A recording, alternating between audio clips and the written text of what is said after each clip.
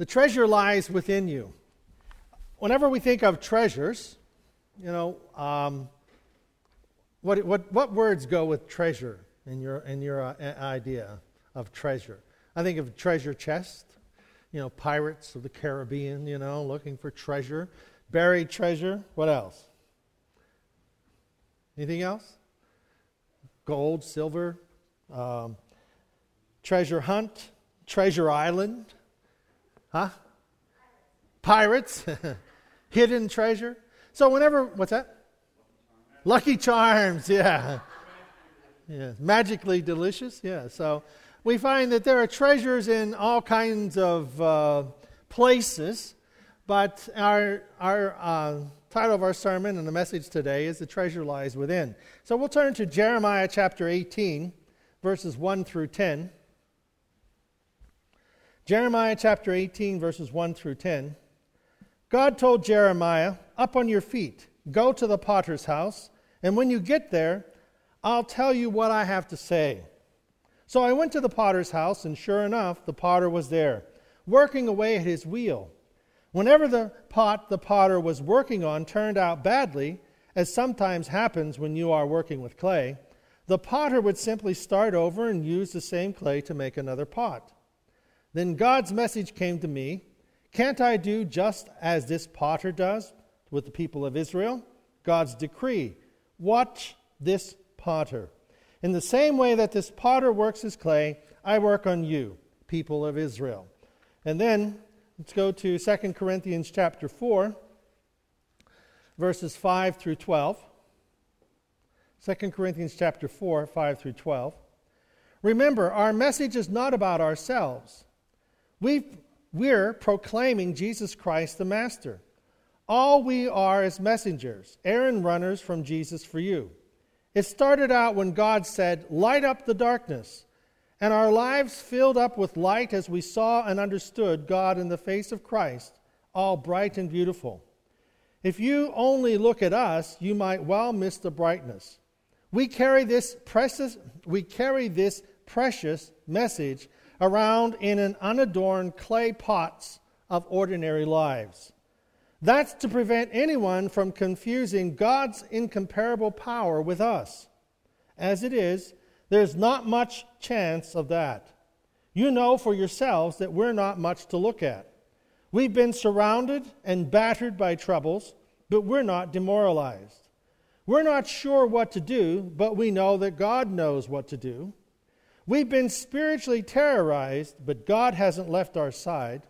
We've been thrown down, but we haven't broken. What they did to Jesus, they do to us. Trial and torture, mockery and murder. What Jesus did among them, he does in us. He lives. Our lives are a constant risk for Jesus' sake. What makes Jesus' life all the more evident in us? Well, we're going through the worst, you're getting the best. So whenever we think of treasure, do we possess treasures? Do we possess treasures? Now, we think of treasure. Well, we assume that there is wealth stored up or held in reserve whenever we think of treasure. There's wealth somewhere, It's like the little boy. They were twins, and one was an optimist and one was a pessimist, And the parents were just so upset as to how they were going to help their children, these two boys. And they were so concerned for the pessimist, because the optimist was just so up on everything.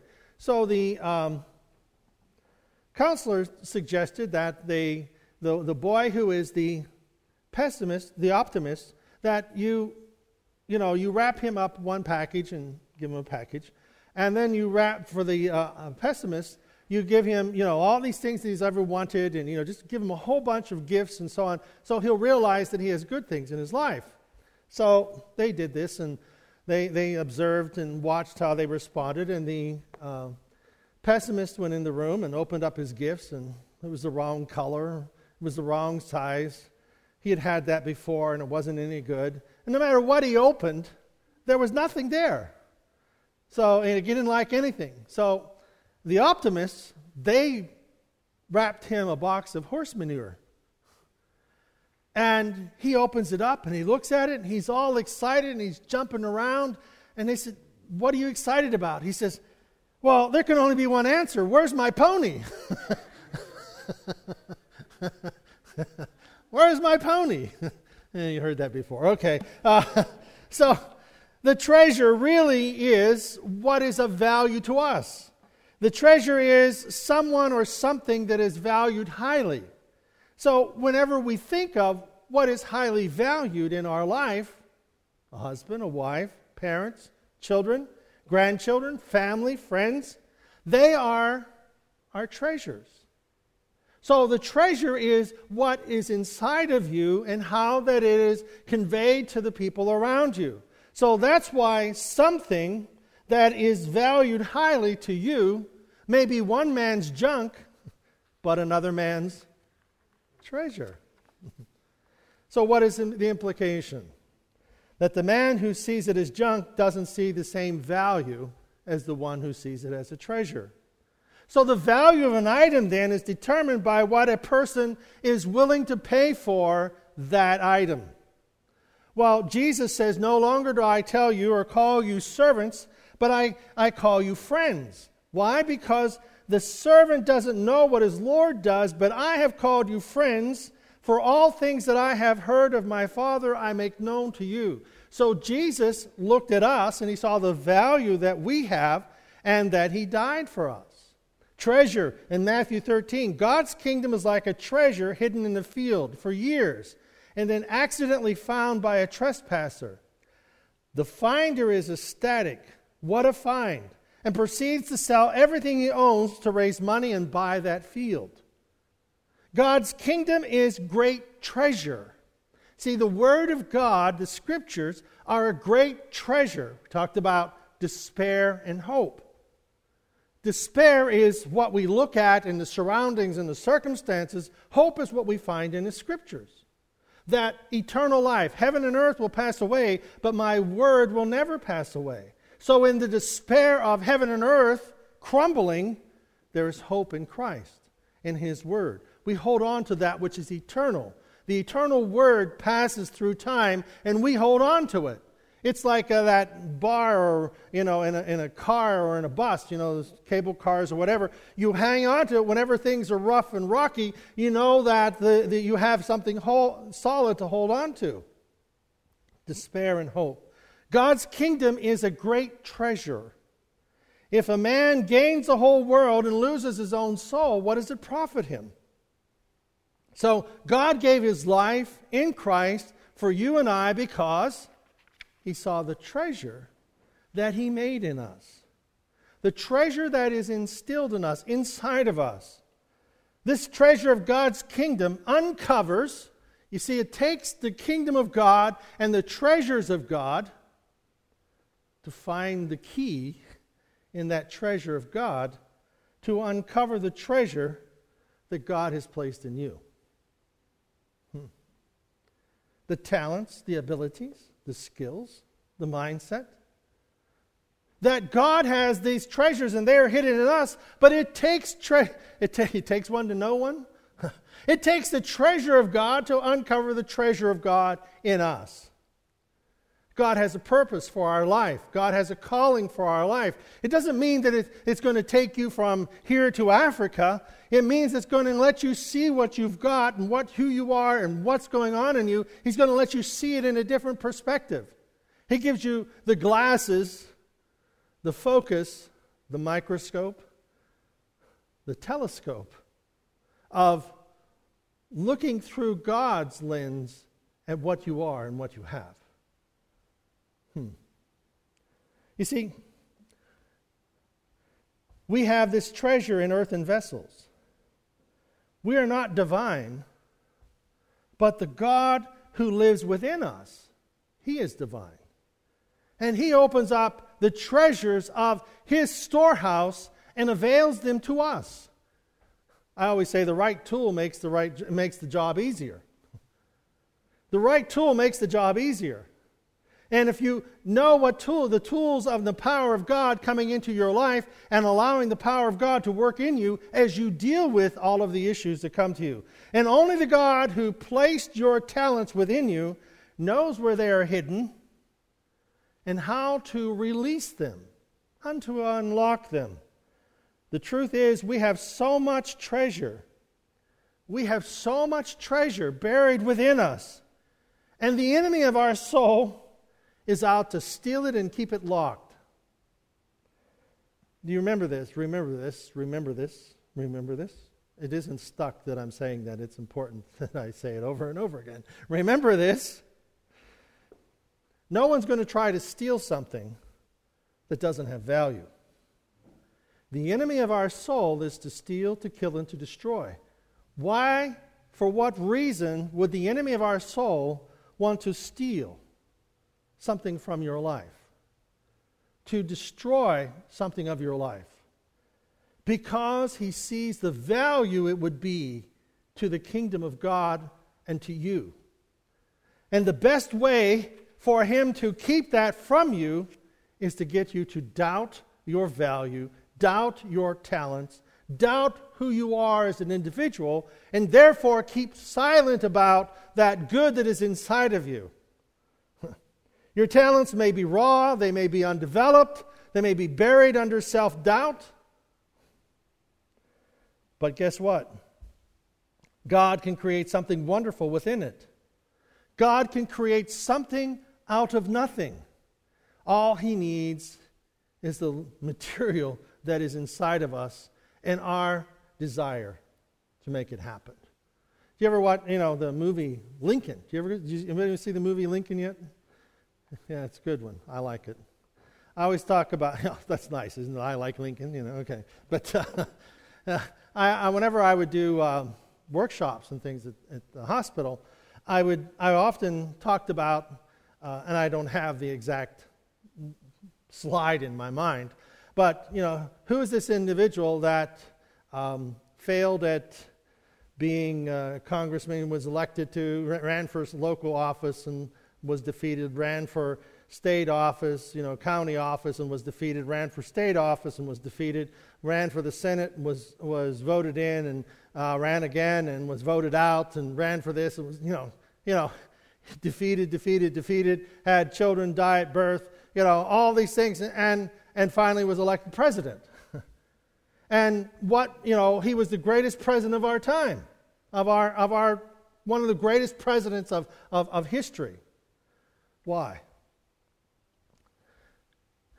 He had a characteristic that was so, in the film it talks about it, that he was always signing these letters of pardon.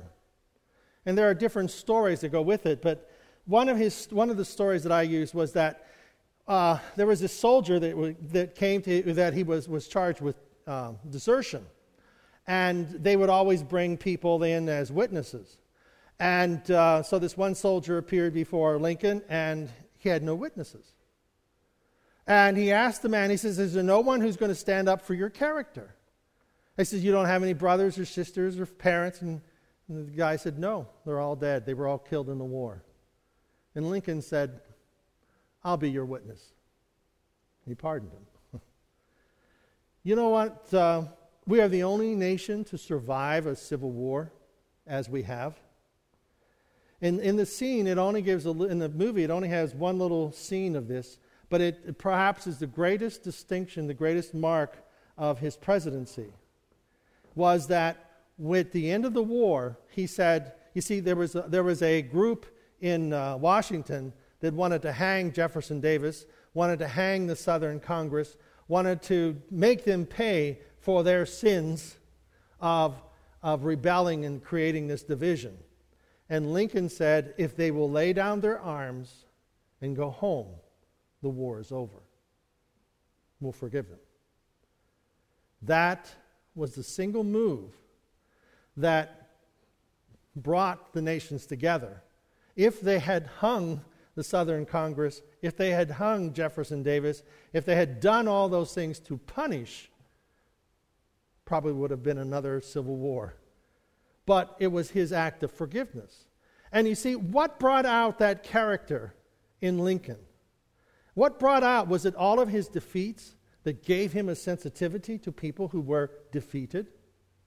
And in our own lives, you look inside of us and we look at the difficulties, the despair, and the hope. And how does this work inside of us? And if we look at Jeremiah, God is going to take a normal life experience. He tells Jeremiah, he says, you go down to the potter's house, and when you get there, I'm going to tell you something. I'm going to show you something. So Jeremiah goes to the potter's house, and the potter and the clay is a ready-made story of God's sovereignty, potter, and the clay being fashioned by the hand of the potter. Have you ever worked with clay? I worked with clay, and he wasn't a good guy to work for. No. Just couldn't resist. I'm sorry. But if you ever worked with clay, what happens? I could never get it to go where I wanted it to. And I put a bunch of water on it. It was too soft and too hard. It wouldn't do what I wanted it to. So I gave up on being a potter. But sometimes it's too hard. Sometimes it's too soft. Sometimes you find, as you're working with it, the people who made the clay, they didn't get all the little stones out of it or chunks out of it, and it mars what you want to do. And so the same way the clay struggles beneath the hand of the potter, what does the potter do? He simply works with it again and reshapes it and remolds it. The Bible says all things work together for good to those who love God and are called according to his purpose. God has a way of reshaping the experiences of our life. God has a way of causing things to come about in a different perspective. Sometimes we need to be remade. Sometimes the despair is about how we are being reshaped. It isn't the pressures of life that shape our lives, it's the hand of God. Tabby, where's Tabby? She went downstairs. What did she say about this morning? She heard? What's that? It's not about us. We need to get out of the way. What about the potter and the clay? We like to tell God how to make us. Hey, God, you know what I want to be? I want to be this vessel that is used in the courts. The prince, palace, whatever. No. God has a sovereignty over us that we are made with a purpose. And the text says, in the same way that the potter works with his clay, I work on you. So as we look at this, we're seeing that God is at work. As the potter is working on the clay, so God is working on our life. And despair is our emotional response to the situations we see and how we see them. God is at work. A few weeks ago, talk about movies, we went to see Les Mis. And, one of the situations in there we spoke about, I had a movie review, I'm sorry. But today is the movie review from David McGee. Yeah, I've been to 2 movies in a year, and I got to talk about them, But, what's that? Spoiler alert. Oh, spoiler alert, yeah. If you haven't seen the movie, let me tell you how it ends. Now, I always liked the little cartoon where the people were standing in line to watch to see the Titanic. And the older people were talking about how it sank, and then the younger people were behind and they say, why'd you go and ruin the movie for us? You'll find out if you watch the movie. So, anyhow, in Les Mis, what if the situation must happen in order to open up the door to the talents that lie within? What if the despair and what if the situations must happen in order to open up the door to the talents that lie within us? See, God has a purpose, and to make what he places of us, and what changes he pleases with us,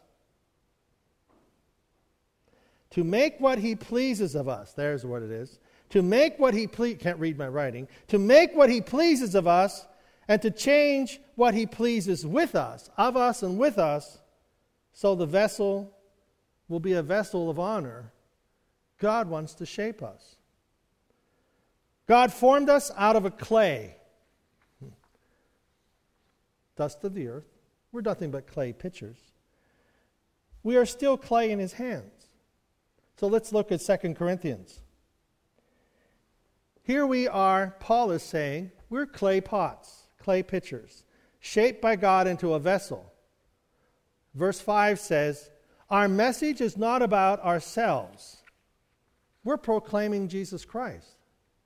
So Paul is saying that here I am, I'm a vessel for God, I'm a clay pitcher, but I want everybody to know that what I'm saying is not about me, but it's about God in me, and it's about what God has for me to do, what God's message is. So the message is not about us, it's about God. And it's important to know that God formed us for a purpose. God has us for a purpose. The message is about Jesus Christ, the Master. His fulfilling of His call upon our life. And He is filling us with the power of the Spirit. He's filling us with the power of the Spirit. So we are His messengers, errand runners from Jesus to you. That's what Paul says. We are errand runners. We're running errands. We are instruments of God's use, bringing the message of God to you. So we are errand boys, errand ladies of Jesus Christ. And Paul says, my vessel is full of God, poured out to all. So what I'm here for is just to give you the message. And so what I possess in my container, he says, will light up the darkness. What I possess in my container will light up the darkness. Verse 7, if you look at us, you might well miss the brightness. If you become so preoccupied with me, you will miss the brightness of the message that I have to give you. Paul knew about this. Paul was traveling on the road to Damascus to kill Christians. And he knew the message about Christ, but he didn't know Christ. And he became so preoccupied with killing Christians, stoning Stephen and the rest, that he missed what was inside of them. He killed the individuals and missed the glory that was in them. But he saw it. Stephen died, and he, commends his life to God. And Paul watches him die, and he sees this glory in Stephen, but it doesn't change him until he meets the person of that glory. And in our lives, it is our meeting this person, Jesus Christ, that comes into our lives, that changes us, and we become, what's the word? Paralyzed? No.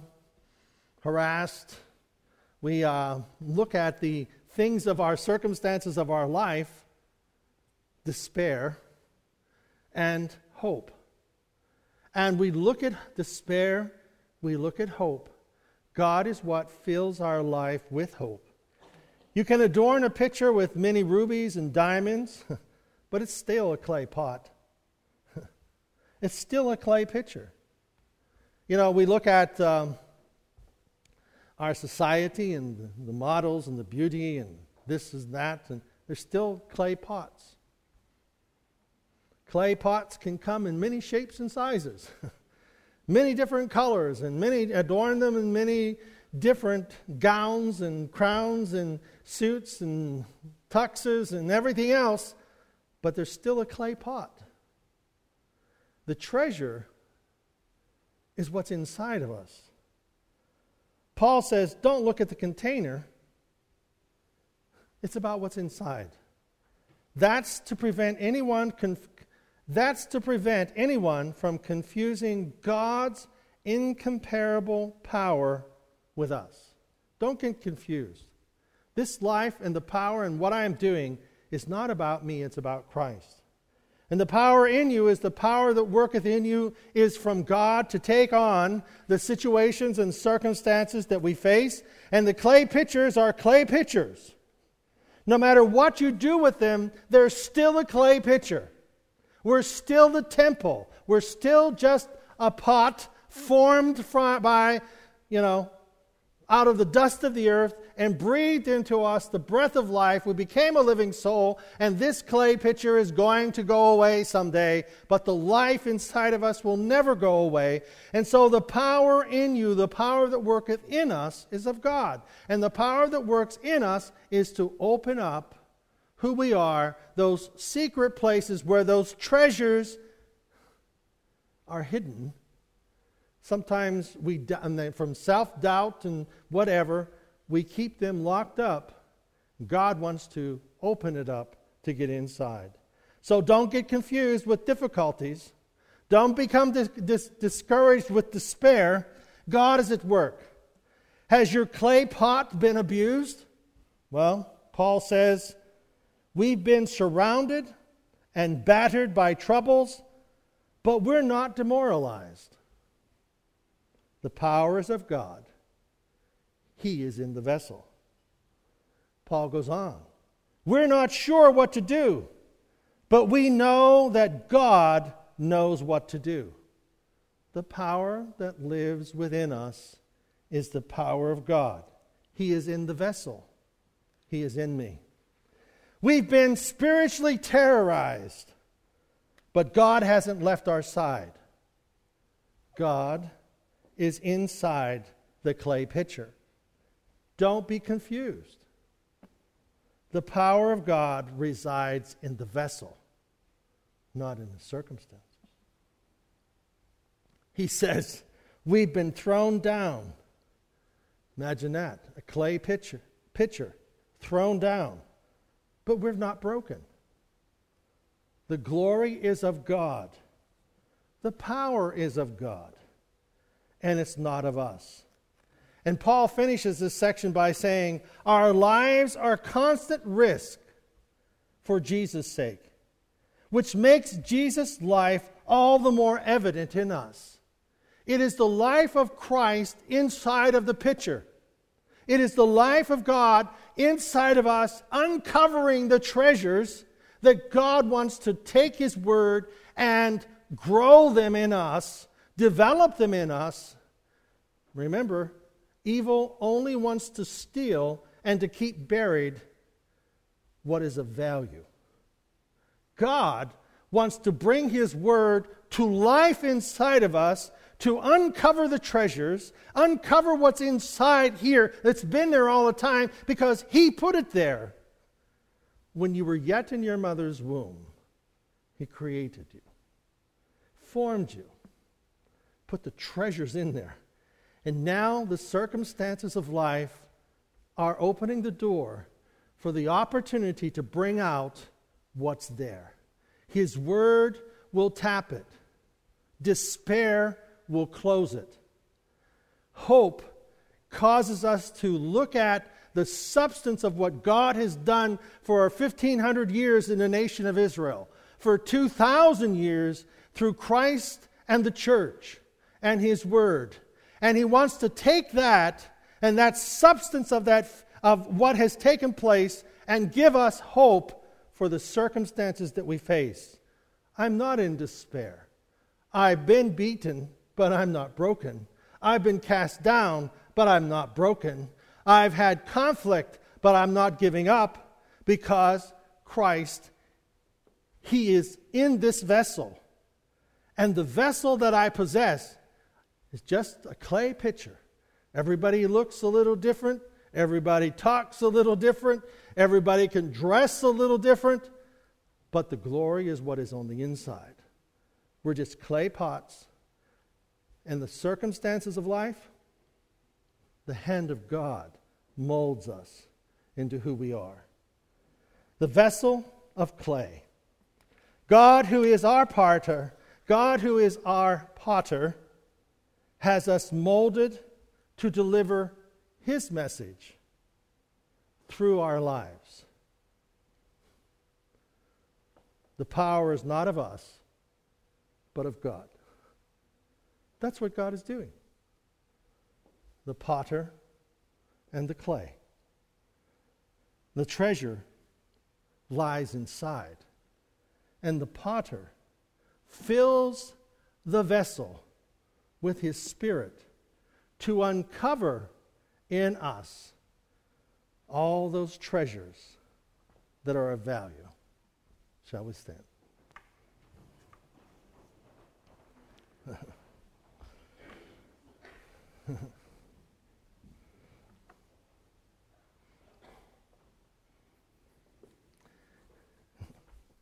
Paul says, greater is He that is in me than he that is in the world. See? The power in the vessel. So what do we fill our lives with? What do we fill our vessels with? We fill our vessels with the Word of God. Allow the Spirit of God to speak that Word to us. We are not in despair. We are a clay pitcher experiencing pressures of life, but we're not in despair because the hope that is in us is the hope that is brought to us by God abiding within us. Amen? Father, thank you. Thank you for your Spirit that abides within us. Thank you, O God, that greater is He that abides, greater is He that is in us than he that is in the world. That greater is He that is in us than the one who is behind the despair. Greater is He that is in us than the one who feeds our despair. Because God gives us hope. He fills our lives with His Spirit and His Word. It's a substance that we know, now we believe, will be part of us for tomorrow and for the dreams that God has given us. Thank you, O God, that we will be a vessel of honor for you. Amen? Amen. God bless you.